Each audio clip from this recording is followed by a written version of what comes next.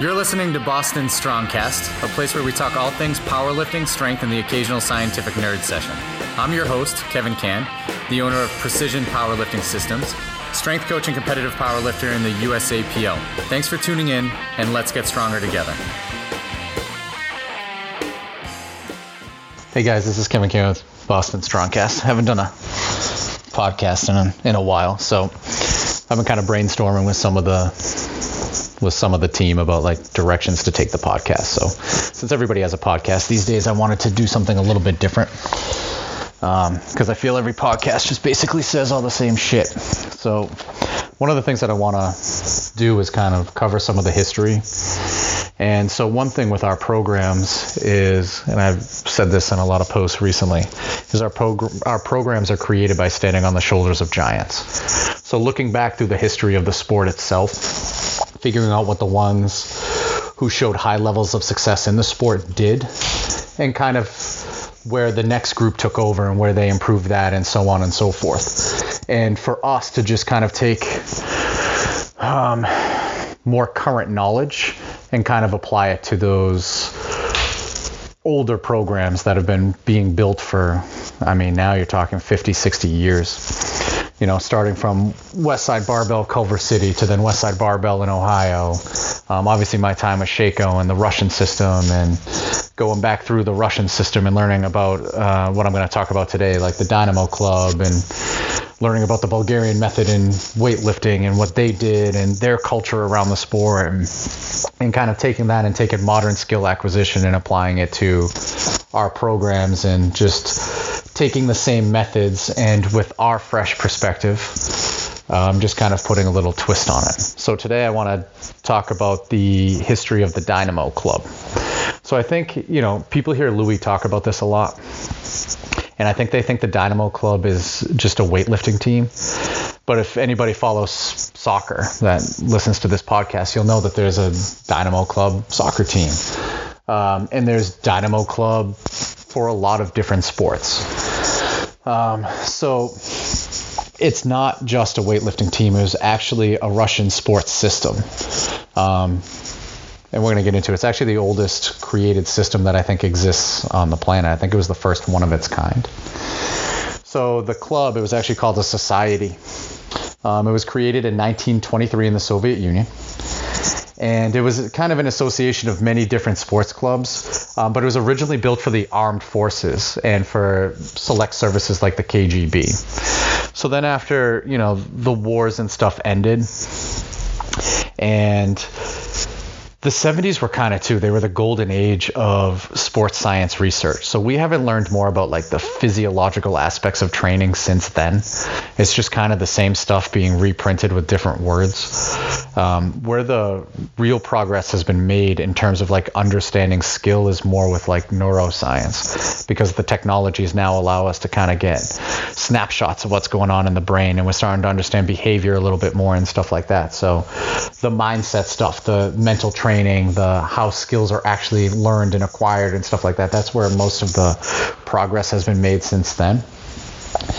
But like I said, the Dynamo Club started in 1923, and it wasn't until the 1970s that it kind of turned into something a little bit different. So in 1971, 45 sports disciplines were sanctioned, and they created 6,000 sports facilities in 43 schools. So I've mentioned these schools before in the past.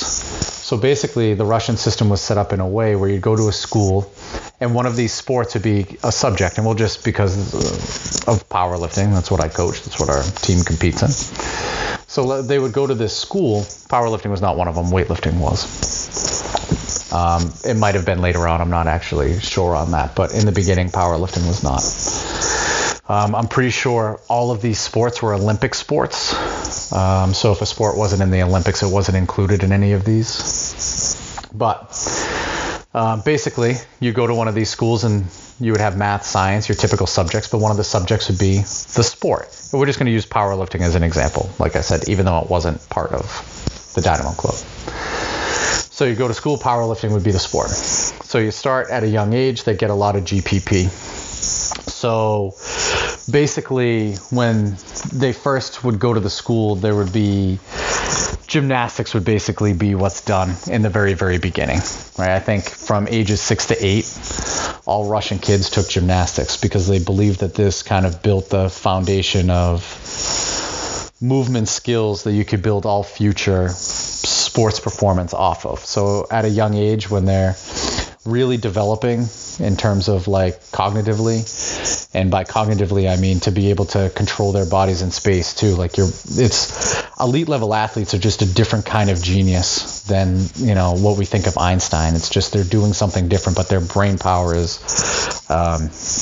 still pretty extraordinary, right? So beginners, they would do a ton of GPP stuff. They wouldn't even touch a barbell or competition lifts at all. And basically what they would do is maybe use a PVC pipe and start learning like basic skills.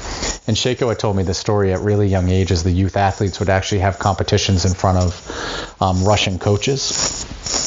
And the coaches would judge them based off of technique, not off of weight lifted. And another interesting part of this is for Russian coaches, they start with the young kids and they work up through the systems as well. So anybody who ends up as the national team coach of Russia would have started with the youth, and then somebody would have determined that they were the best at what they were doing at that level. They move on to the next one, they move on to the next one, so on and so forth. So it's competitive even for the coaches. Like they have to work up through these levels. So for coaches, they have to be able to teach these lifts with PVC pipes to really young kids. And at the time, like I said, GPP work would make up the majority of what they were doing. So eventually, once they hit a certain age or, some type of mile marker that they would have within these schools, they would start doing less GPP work and more sport-specific work. So I'm going to use a Sheiko template here because this is kind of how he did things, but the Russian system it's built basically the same. He just has numbers and stuff that he put on these things, but it was all GPP work, very little sport specific work. Once they hit a certain mile marker, and it tended to be around like 12, 13 years old, they'd start getting more sport specific work. The GPP work would start to cut out a little bit, and then over time they get more and more specific. So when you get these high frequency programs for the national team where they're doing a lot of competition lifts, high volumes of them, and very little GPP work, what people fail to understand is they did years and years and years worth of GPP work to build the base, and now they're just doing the bare minimum to maintain that type of the GPP work because they're the elite of the elite at this point. Here in America, we take those programs and we just give it to somebody who's just starting out with powerlifting. So we're ignoring all of that GPP foundational work to go right to sport-specific training. Beginners don't need to do a ton of competition lifts to get better at the competition lifts. They need to be gradually brought up with GPP work and stuff. And of course, there needs to be more exposure. So we use a lot of max effort lifts. I'm not giving a beginner a cambered bar box squat with chains as a max effort lift. It might be a straight bar, wide stance box squat. Like it'll be much more simple. But they don't need a ton of competition lift practice in the beginning. They need to build certain areas so that their technique gets better. You don't just get better at doing something by just doing the thing. You need to build up those weak areas that allow your technique to kind of self-organize into something that's going to be a shorter range of motion and something that's going to be a lot more efficient under heavier weights later on. And that's what allows you to have progress long term. So at least with our team, I've had the benefit of being able to work with people for well over 4 years. The majority of my team has been with me for multiple years. And in order to develop that progress consistently over time, it's something that needs to be developed. You need to start them young. And by young, I mean when they start training with you, to start building those areas so that you can build greater efficiency later on. And I take a lot out of the Russian system. So I'm just going to use Sheiko's thing here. So beginners would train about 3 days a week, and there would be approximately 700 lifts in a month. And this included all lifts, GPP work, and the actual lifts and variations of the lifts themselves. So Sheiko, 60% of the lifts would be variations, 20% would be comp lifts, and 20% would be GPP work. So something to keep in mind. Obviously, those percentages are going to change based off of the level of the lifter. But a beginner, typically 3 days a week, approximately 700 lifts per month. So the total comp lifts or their variations would be between 350 and 450.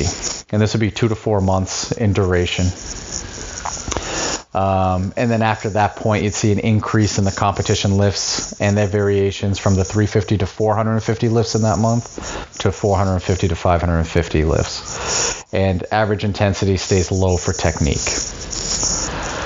So once they move from that beginner to intermediate stage, and these terms aren't interchangeable with what we would consider beginners and intermediate. So maybe they do this, maybe they did the beginner stage for a year. Let's just throw that time period on it.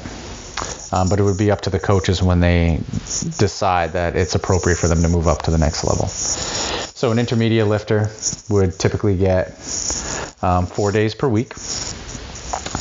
So their competition lifts and variations of the competition lifts would increase to 600 to 750 lifts with an average intensity between 60 and 65%. The average intensity would be determined based off of the lifter's skill level, their technique. Okay, so 60 to 65% for average intensity is a big swing. So it's very dependent upon the lifter themselves, and the GPP would be reduced slightly. So that second stage of the beginner stage, they're doing 450 to 550 lifts. Now it's increased to 600 to 650. And then now the more advanced lifter. So typically if anybody's going to sign up with Shaco, this is where I started, even though I had no experience in the sport at all. I'd been lifting just a couple of months when I had started with Shaco. And so because this more advanced, and I'm using air quotations here, is a wide array of skill level within the sport. This is why you're going to have such a wide spectrum of lifts, but it would be between 800 and 1,300 lifts per month, and this would be comp lifts and their variations. So remember, 60% of all lifts done in a month with Shaco were variations. 20% were comp lifts, 20% was GPP. But that 800 to 1,300 is just the comp lifts and their variations. So 60% of that work is still variations. And this would be at an average intensity of 69% plus or minus 2%. All right, so anywhere between 67 and 71%, depending on whether it's a prep block, a comp block, and depending upon the technique of the lifter. I'm not going to get into the actual programming stuff that he did on top of that, because maybe I'll do that in another chapter here that I do, another podcast. But it just gives you a good example of how the work was waved up over the years. So the Russian classification chart that they had, you can just Google it. Basically, you could get to a certain level, and if they didn't feel you had the skill set to continue to advance, you'd be given a certificate and you would leave one of these schools. Okay, so not everybody makes it to a Master of Sport in international competition. So the ones you do see at the top, the cream rises to the top. So maybe they didn't have the right mindset. Maybe they got injured too often, and there's genetic predispositions to injury and stuff like that. Maybe they just didn't have it. So they would be asked to leave these schools, given a certificate and asked to leave these schools. So you do need to keep in mind that the ones that did make it to the top were the elite of the elite. Okay, it did weed out quite a bit. Okay, so let's talk about the Olympic weightlifting group, the Dynamo Club. This is the group that Louis talks about a lot. Okay, so this was the Soviet Olympic weightlifting team. Again, this was in the early 70s. I think, 1972, it tended to be when the weightlifting team started to really start paying attention to what it was doing, keeping track of those things, and really trying to kind of push their limits. So what they did is they had 20 to 45 SPP, so specific preparation exercises, and their variations, right? So this could be the comp lift, so the clean and jerk, the snatch, and all the variations. So there were 20 to 45 lifts that they used, and there were 70 lifters in this group. So these are the things that I found really interesting about the Dynamo Club. In terms of their programming, that I actually use the exact same way. And I use them the exact same way, and I'm just paying attention. I'm at the point of just paying attention now and seeing how things work out. And then we'll make slight adjustments as we need to make adjustments. So what they did is they waived the variations systematically so that one built off the last.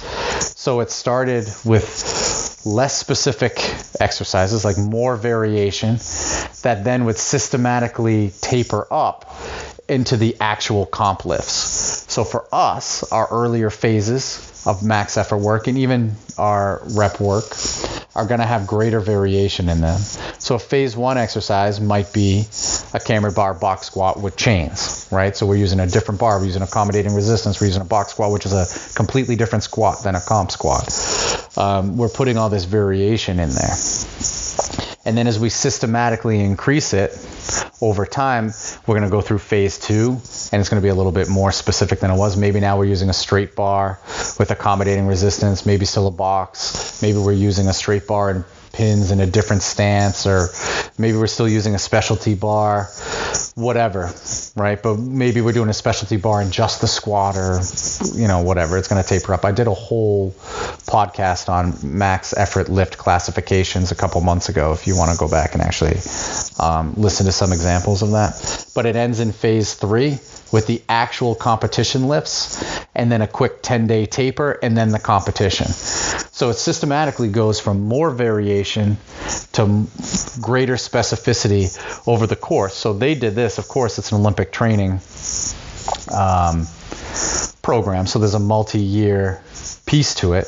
And they actually, the Dynamo Club, interesting, even though Louis talks about them a lot, they actually used what was called the conjugate sequential system. So it was the first conjugate system, but it was actually set up more in blocks.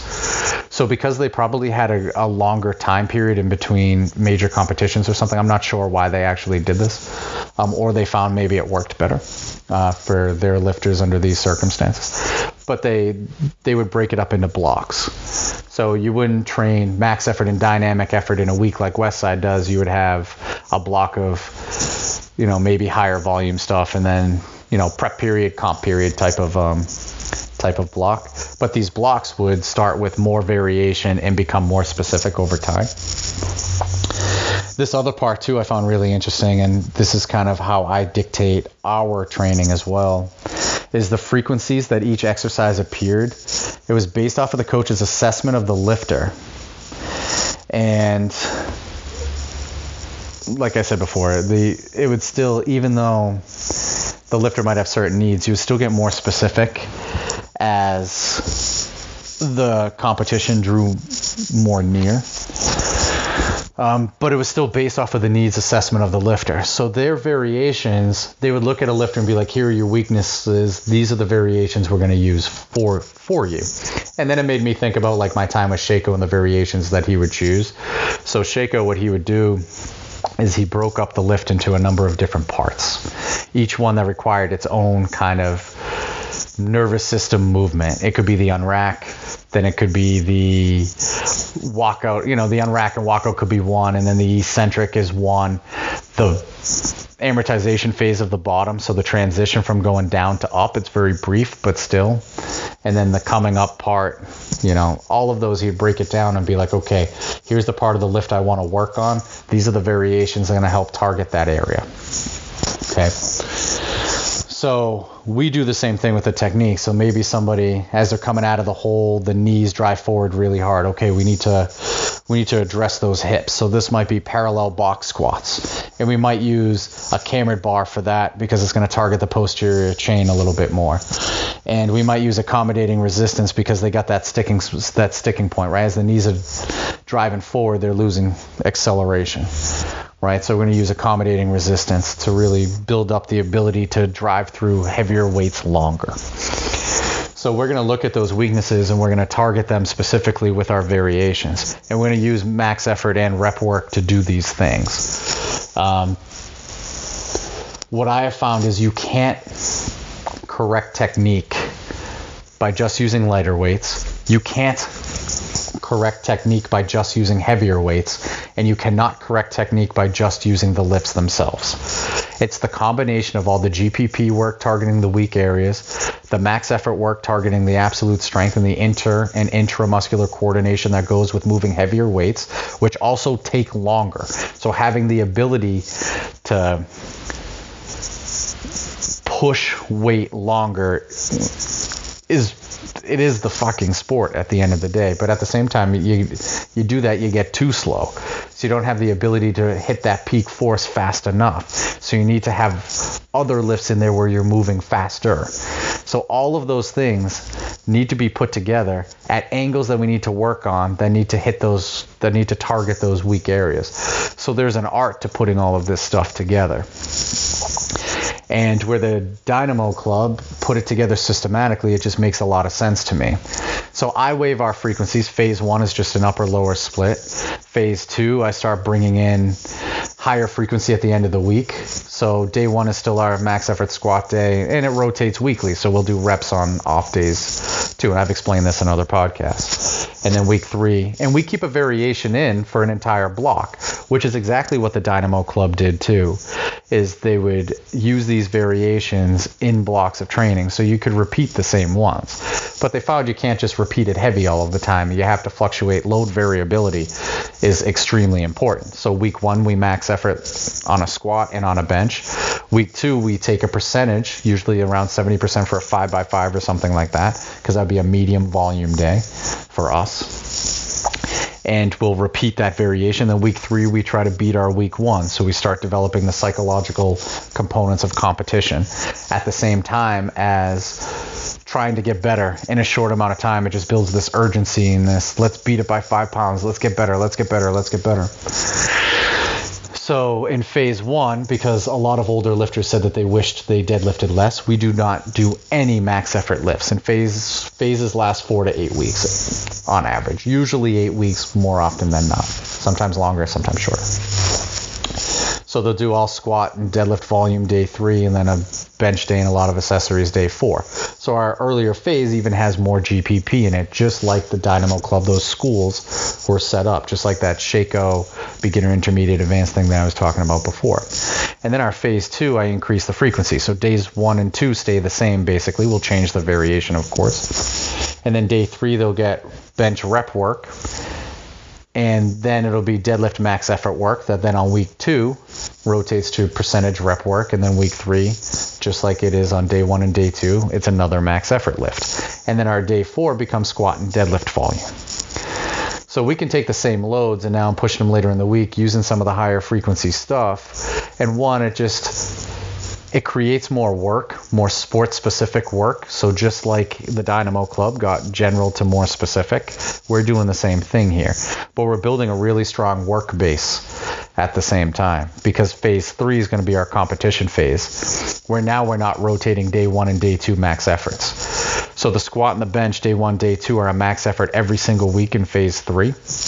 The exercise will rotate just like Westside does. Every week we do a new exercise. But here you'll see bands kind of drop out, because bands are actually harder to recover from because of the overspeed eccentric. So even though the load might decrease in the hole, the force is still extremely high.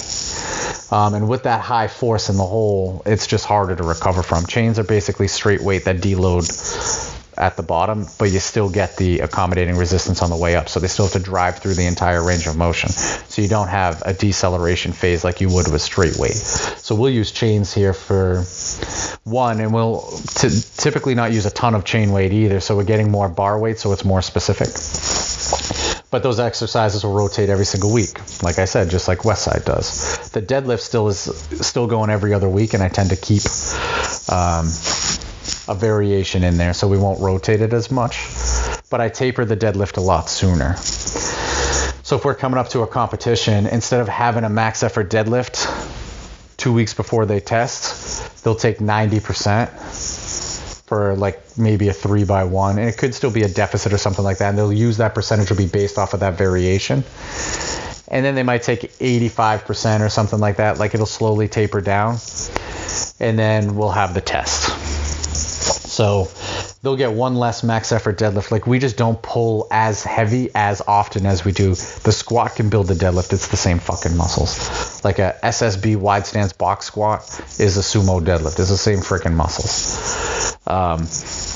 So it'll look like that. So we're getting more specific. And this is kind of based a lot off of the Bulgarian method, because they did it in cycles too. So they would have large prep periods of high volume work to prepare them for a lot of heavy singles. And Angel Spazov, who was the sports scientist for Bulgaria at the time of their dominance in weightlifting, had said that the max effort method was the only way to drive ultra high levels of performance. So we took some of the Bulgarian method into our phase 3 programming there. But he also said you got to be careful, because it does lead to burnout and anxiety, depression, things like that, right? Stuff you see in studies where they really push the participants to higher and higher levels. So that's something that's really important to keep in mind. So you got to kind of choose your spots where you really want to blast that max effort work. So then when we cycle back to phase 1, there's again less max effort work, less deadlifts. And like Louis talks about the deadlift being such an emotional lift when you miss it. And that's true. I've seen that with some of the lifters at the same time. So having, you know, all that max effort work and then really being able to shift back and kind of just maintaining that competitiveness with the squat and the bench, high variation, so the loads are a lot less. You don't care as much about your camera bar box squat with chains as you do your comp lift. So it allows the psychological process to kind of recover and stuff after those higher max effort phases and stuff. But I literally structure our phases and our training plans with our variations and stuff exactly how the Dynamo Club for the Soviet Union did in the 70s. And like I said, I think it's really important that we take from those. And I mean, they had lifters that were literally competing in multiple Olympics, 3-4 Olympics, and medaling in that many of them. So the Bulgarians had fast, quick success that kind of burned out over time, where the Russians were able to sustain it over a long period of time. So I tried to take the pieces of the Bulgarian method that I felt are really appropriate to developing those high levels of performance, but taking a lot of the Russian system and the development that they had that led to long-term success of their athletes. I mean, they had more than one that competed in 4 Olympics and medaled in 4 Olympics. Arkady Vorobayov, who's somebody who I've mentioned about the high, medium, and low stress training days, was something that he developed. So he was a high-level weightlifter. I believe he competed in 4 Olympics, but I think he was like 38 years old when he won his last medal, and I think he's still the oldest weightlifter to medal in the Olympics. I'd have to look that up again. I didn't write that down before I had done this, but he was a high-level weightlifter who then became a sports scientist. And you know, when they take their experience and they're able to take their experience in the science and just put stuff together, like, I think there's something to what they were doing. So there's some of the people who I've looked to in the past that we've really kind of developed our program off of. Maybe the next one I'll talk about Vorobayov and like his research and stuff like that, and why we do things the way that we do things in terms of using high, medium, and low stress training days. But I'm going to wrap that one up here. You know, hopefully people kind of enjoy hearing about the history a little bit, the breakdown of where it came from, and then like the practical examples that I bring to it and the perspective that I bring to it and stuff. But if anybody has any questions, just, you know, slide into my DMs like the kids do now in 2022. But for now, stay strong, Boston.